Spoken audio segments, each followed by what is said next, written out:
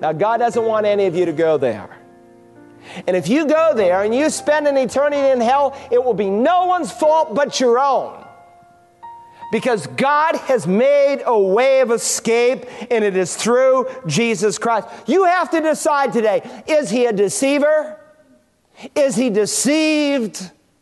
Or is he deity? There's no middle ground. You cannot say that he is just a good man or a great prophet. You should either stone him as a blasphemer or fall at his feet and worship and serve him as Lord God.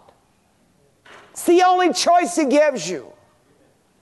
It's an important choice. It's the most significant decision you will ever make in life, because what you do with him will determine what God will do with you.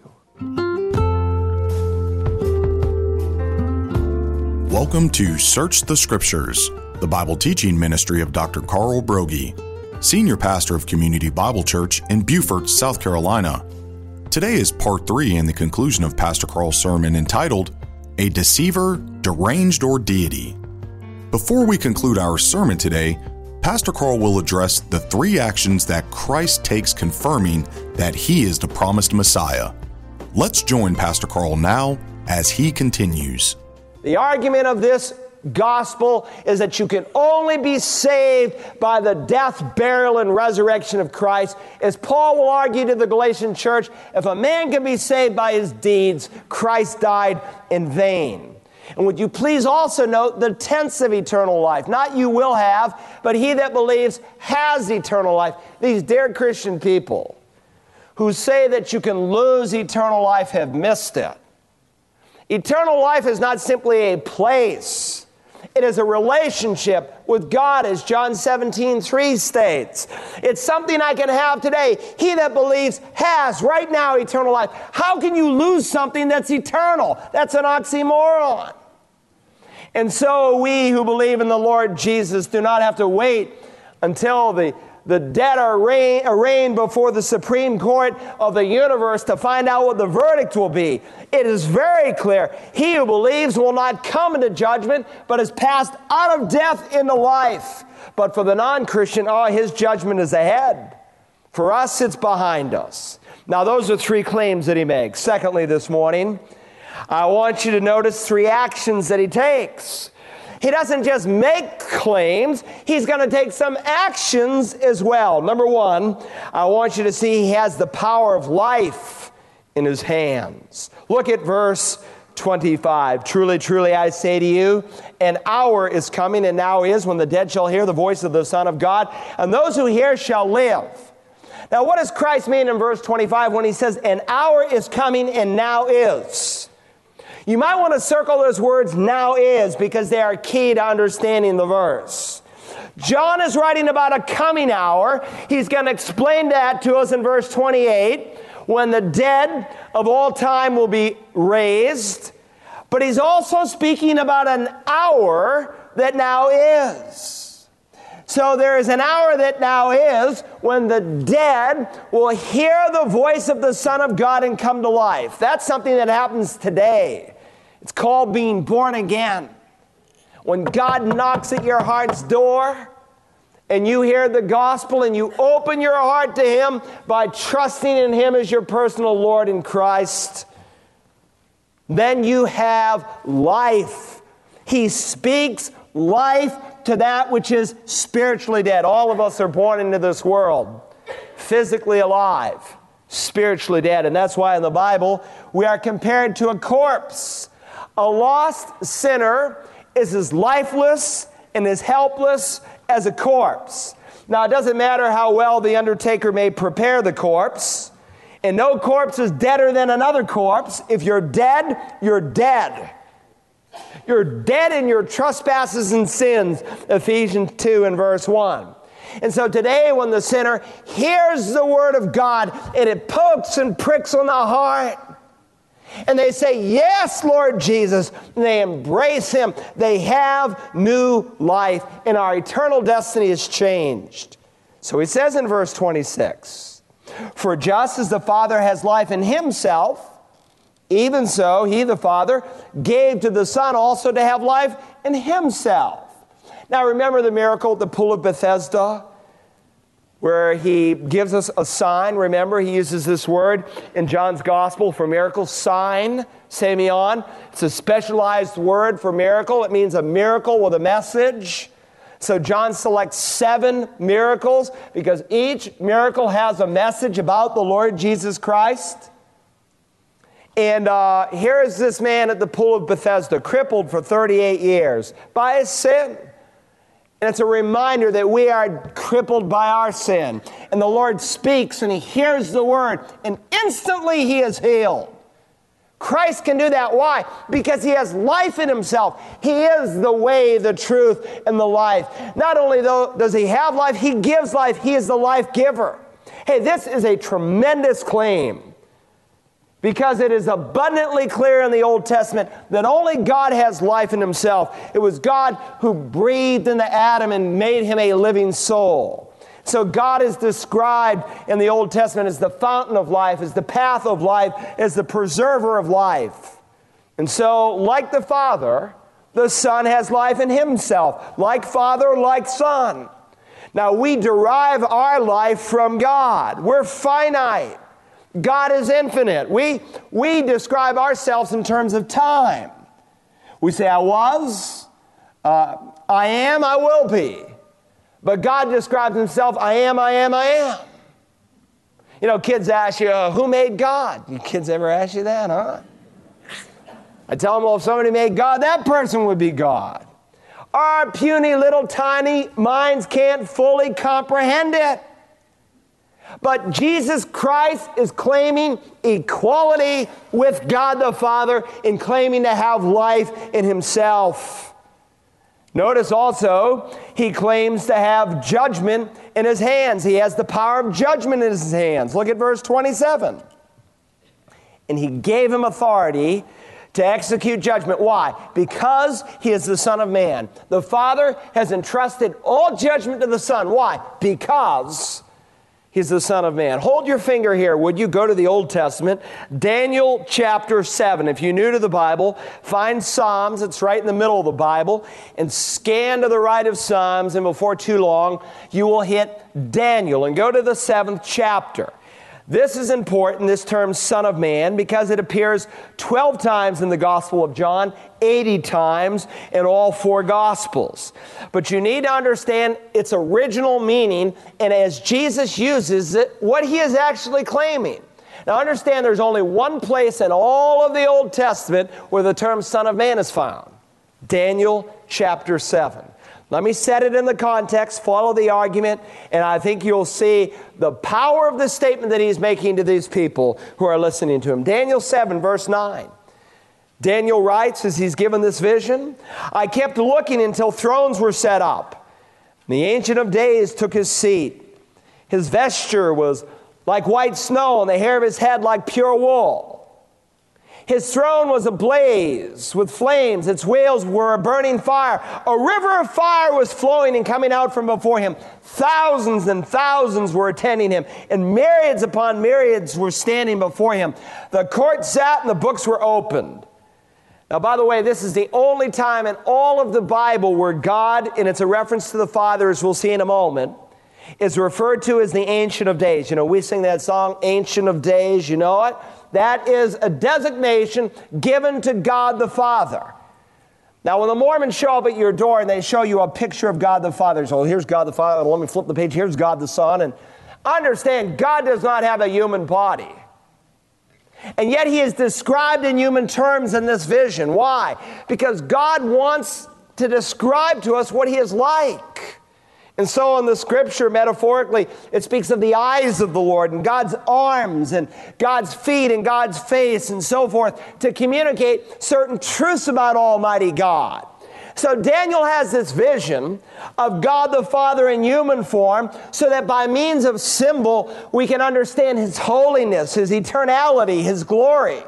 And by the way, this vision that he has of the Ancient of Days, God the Father, is virtually identical to the vision in Revelation chapter 1 that John has of the exalted risen Christ. And you would expect that because Jesus said, if you've seen me, you've seen the Father. Now look at verse 9. Let's step through it. He said, I kept looking until thrones were set up.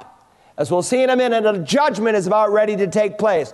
God is getting ready for the judgment, and so the courtroom is being set up. And here there's a mention of thrones, plural, and then his throne, God the Father's throne, identical to the picture in Revelation 4, where you see God the Father sitting on a throne and 24 thrones around him. And the scene corresponds perfectly with those two chapters where Revelation 4 and 5 blend God the Father on the throne in Revelation 4, God the Son on the throne, the Lamb of God in Revelation chapter 5. Now, the Ancient of Days is really a beautiful description to describe the Father. We think of the term ancient as old, and it's just a metaphor to describe the eternality of God. Notice it says his vesture was like white snow, and the hair of his head like pure wool. His dazzling white garment and his hair is white as wool. That speaks of his holiness. So Isaiah says, though your sins are as scarlet, they will be as white as snow. Though they are red like crimson, they will be like wool. White as snow, white like wool, speaks of purity, of holiness in Scripture. His throne was ablaze with flames. Its wheels were a burning fire. A river of fire was flowing and coming out from before him. Now, God is often pictured in the Bible with fire because it pictures his wrath against sin. Now, most non-Christians can quote 1 John, God is love. But they can't quote Hebrews 12. God is a consuming fire, which speaks of God's hatred for sin. I was reading in the Psalms this week, righteousness and judgment are the foundation of his throne. Fire goes out from before him and burns up his adversaries round about. God is not sitting on his throne, naughty, naughty, naughty little kids. No, he's angry, and he will punish sin. Solomon wrote, because the sentence against an evil deed is not executed quickly, therefore the hearts of the sons of man among them are given fully to do evil. That is because judgment is not immediate, because you do not see it today, people conclude it's not coming. Daniel 7 and John 5 want to remind us an hour is coming when God will judge. Look again at verse 10. A river of fire was flowing out and coming from before him. Thousands upon thousands were attending him. Myriads upon myriads were standing before him. The court sat and the books were opened. A myriad is a mathematical term. It means 10,000. Somebody asked me during our last course in angels, how many angels did God create? I said a whole lot. Myriads upon myriads. 10,000 times 10,000, as the NIV paraphrases it. Furthermore, we learn from verse 10 that when Daniel saw God the judge take his seat, the court is convened and the books were opened. Now, in this context, of course, he's judging the Antichrist. First half of the chapter deals with Antichrist, the second half with Christ. But as the book of Revelation tells us, what applies to Antichrist will apply to every lost, guilty person. No one will escape. I know today criminals are turned loose because they get off on some technicality. Or maybe there's not a reasonable amount of evidence to convict them. Or sometimes the evidence that's been given was given in a faulty fashion. Maybe they tapped your phone when they shouldn't have been, and they get away with it. I want to tell you, no slick lawyer will be able to get anyone off in this day. And I don't know how you feel about it, but I know this much, that God's evidence is not going to be thrown out of court. And God's been tapping your phone. He's been reading your mail. He knows everything about you, every thought you've ever had, every deed you've ever done. And the books were opened. You know, God has a library. The Bible frequently speaks of God's ledgers, God's books, and everything that every fallen, sinful man has ever done. Or you may have pulled off some adulterous relationship and your spouse never knew it, but God wrote it down. He saw every act of thievery, every lie, every deed of murder. And God wrote it down. Oh, but I might remind you, it's not in this passage, but there's the book of life. And in it are the names of all of the forgiven saints of God. But God is documenting the deeds of the unforgiven, because the Bible teaches they'll be judged in hell according to their deeds. Now drop down to verse 13. I kept looking in the night visions, and behold, with the clouds of heaven, one like the Son of Man was coming, and he came up to the Ancient of Days and was presented before him.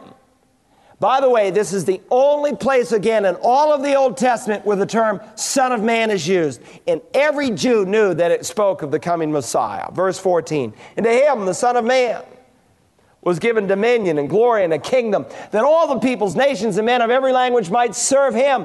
His dominion is an everlasting dominion which will not pass away, and his kingdom is one which will not be destroyed. What we find in this portion of the vision is that he is the one, the Son of Man, who will carry out the judgment. The Ancient of Days decrees that the Son of Man will judge. It's identical to what we're studying here in John chapter 5. Now, by the way, this term Son of Man was a phrase that was used to describe the humanity of Messiah, that God would become a man. And so 3 titles are given of the Messiah in the Old Testament.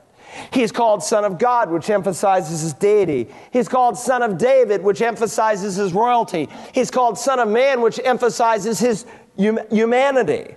In fact, Isaiah describes, in essence, all 3 offices when he gives that great prophecy that we often hear at Christmas.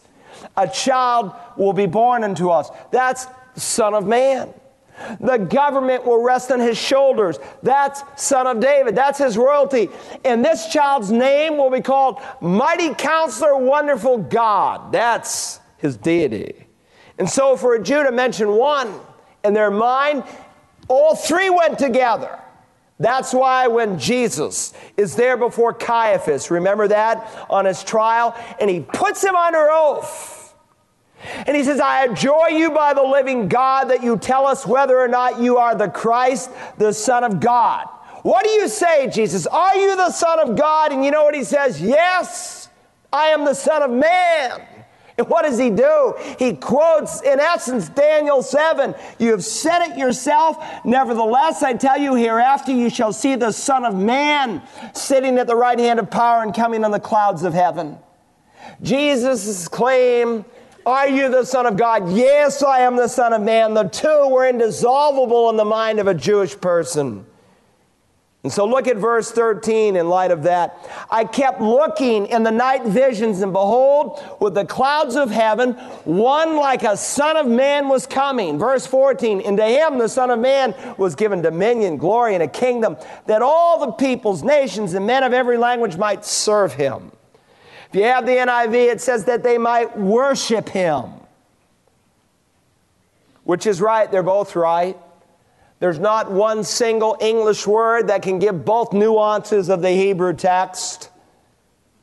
The NAS says serve him, the NIV says worship him. And by the way, it's a reminder to me of what real worship is. Oh, today we've made it so emotional. Oh, worship is when we come here on Sunday morning and we feel a certain way. No. Worship is all that you are and all that you do. It's how you serve God with your life moment by moment. Now go back to John 5. When Jesus uses this title, Son of Man, what is he doing? He's claiming to be Messiah. He's claiming to be the judge when the Ancient of Days entrusts all authority to him. And it's so it says, and he gave him authority, verse 27, to execute judgment. Why? Because he's the Son of Man. Which means he's God because like the Ancients of Days, he is to be served, he is to be worshiped, and like the Ancient of Days, he has the authority to judge. Hey, these cults, these liberals can take a verse here and there and try to manipulate the scripture to say Jesus never claimed to be God. You cannot do it with these texts. 3 actions that he's going to take. He has the power of life in his hands. He has the power of judgment in his hands. Finally, he has the power of resurrection in his hands. Look at it, verse 28. Do not marvel at this. An hour is coming in which all, I have that word all circled in mine, because it tells me he won't miss a soul. No one will miss hearing his voice. All who are in the tomb shall hear his voice and shall come forth. The Lord is saying, don't be amazed. Don't marvel at the fact that someday every buried man, woman, boy, and girl will hear my voice. And they will respond because he is the Son of Man.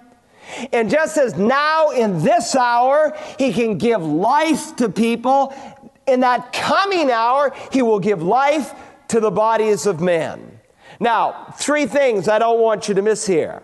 Some people have this view in their mind that there's this one big, great judgment when God raises everybody up together at the same time. Christian and non-Christian stand before him. Not true. Very clearly in the New Testament, you see the Bema judgment for Christians. You see the great white throne judgment, Revelation 20, 11 to 15. No unbelievers are present. Understand, it does not say the hour is coming. An hour is coming. And now is. Just as right now people are getting saved in new life, it doesn't happen all at once to everyone at the same time, but over a period of time. Even so, this resurrection won't happen all at once. Now, the chronology is detailed later in the Gospels. Paul will describe it in vivid terms to the Corinthians. But he's not speaking so much of chronology as he is reality. Not so much of the time of resurrection, but as the kind of resurrection. In fact, he says two kinds of people will be raised. Notice, those who did the good deeds to a resurrection of life. Those who committed the evil deeds to a resurrection of judgment. Now, first, those who did the good, the word deeds is italicized, telling you it's not in the original, but it's implied. Those who did the good deeds, the good works, the good things, because as John chapter 3 tells us, those things come from being born again. Jesus is not contradicting what he's just said. He is not teaching you are saved by doing good, and that if there's more good than you do bad, then you'll make it. But he is affirming what he plainly said in the 3rd chapter, that all those who are born again will come to the light to show that their deeds were wrought, that they started from the Lord. You say, can't lost people do good deeds? They do, but for a different motivation. They do it sometimes for the praise of men. They do it to become righteous before God, which God calls a form of rebellion in Romans the 10th chapter. And so, therefore, not really a good deed. Listen, those who did the good, resurrection of life, they did good to the glory of God out of appreciation for their salvation because they have been born from above. A lot of people going around today saying, I'm born again, and they live like the devil. How deceived they are. And those who did the evil to a resurrection of judgment. Now, understand two important truths. Really, three. It's not all one judgment. It happens over a course of time. It's not salvation by works, but three, understand the body you have now is not suited for heaven or hell. It's not.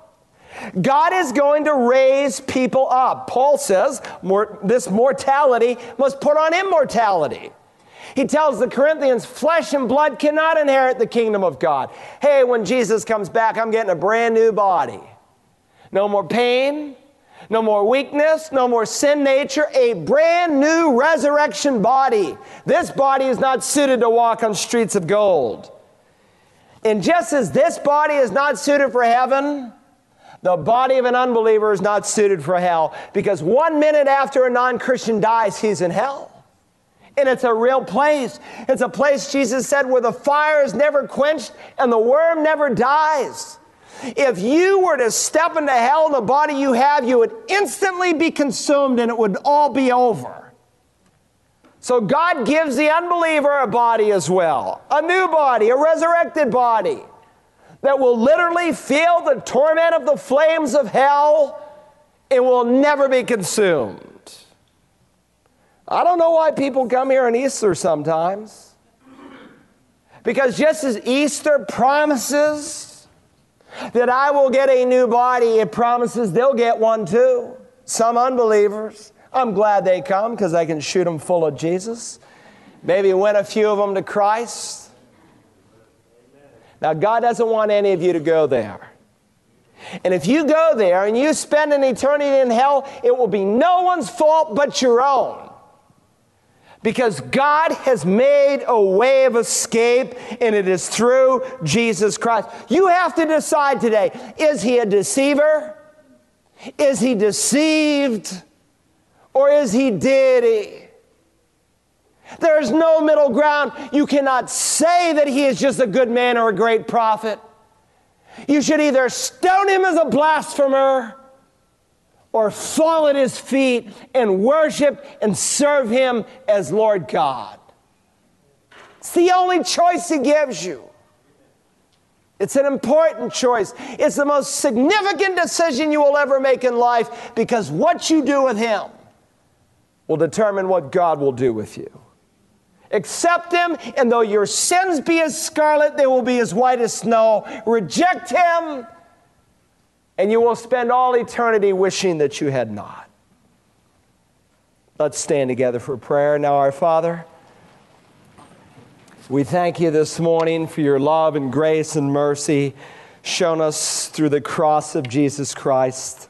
For you so loved this world that you sent your only Son, so that there on Golgotha, this one, a child who would be born, a child whose name would be called Mighty God.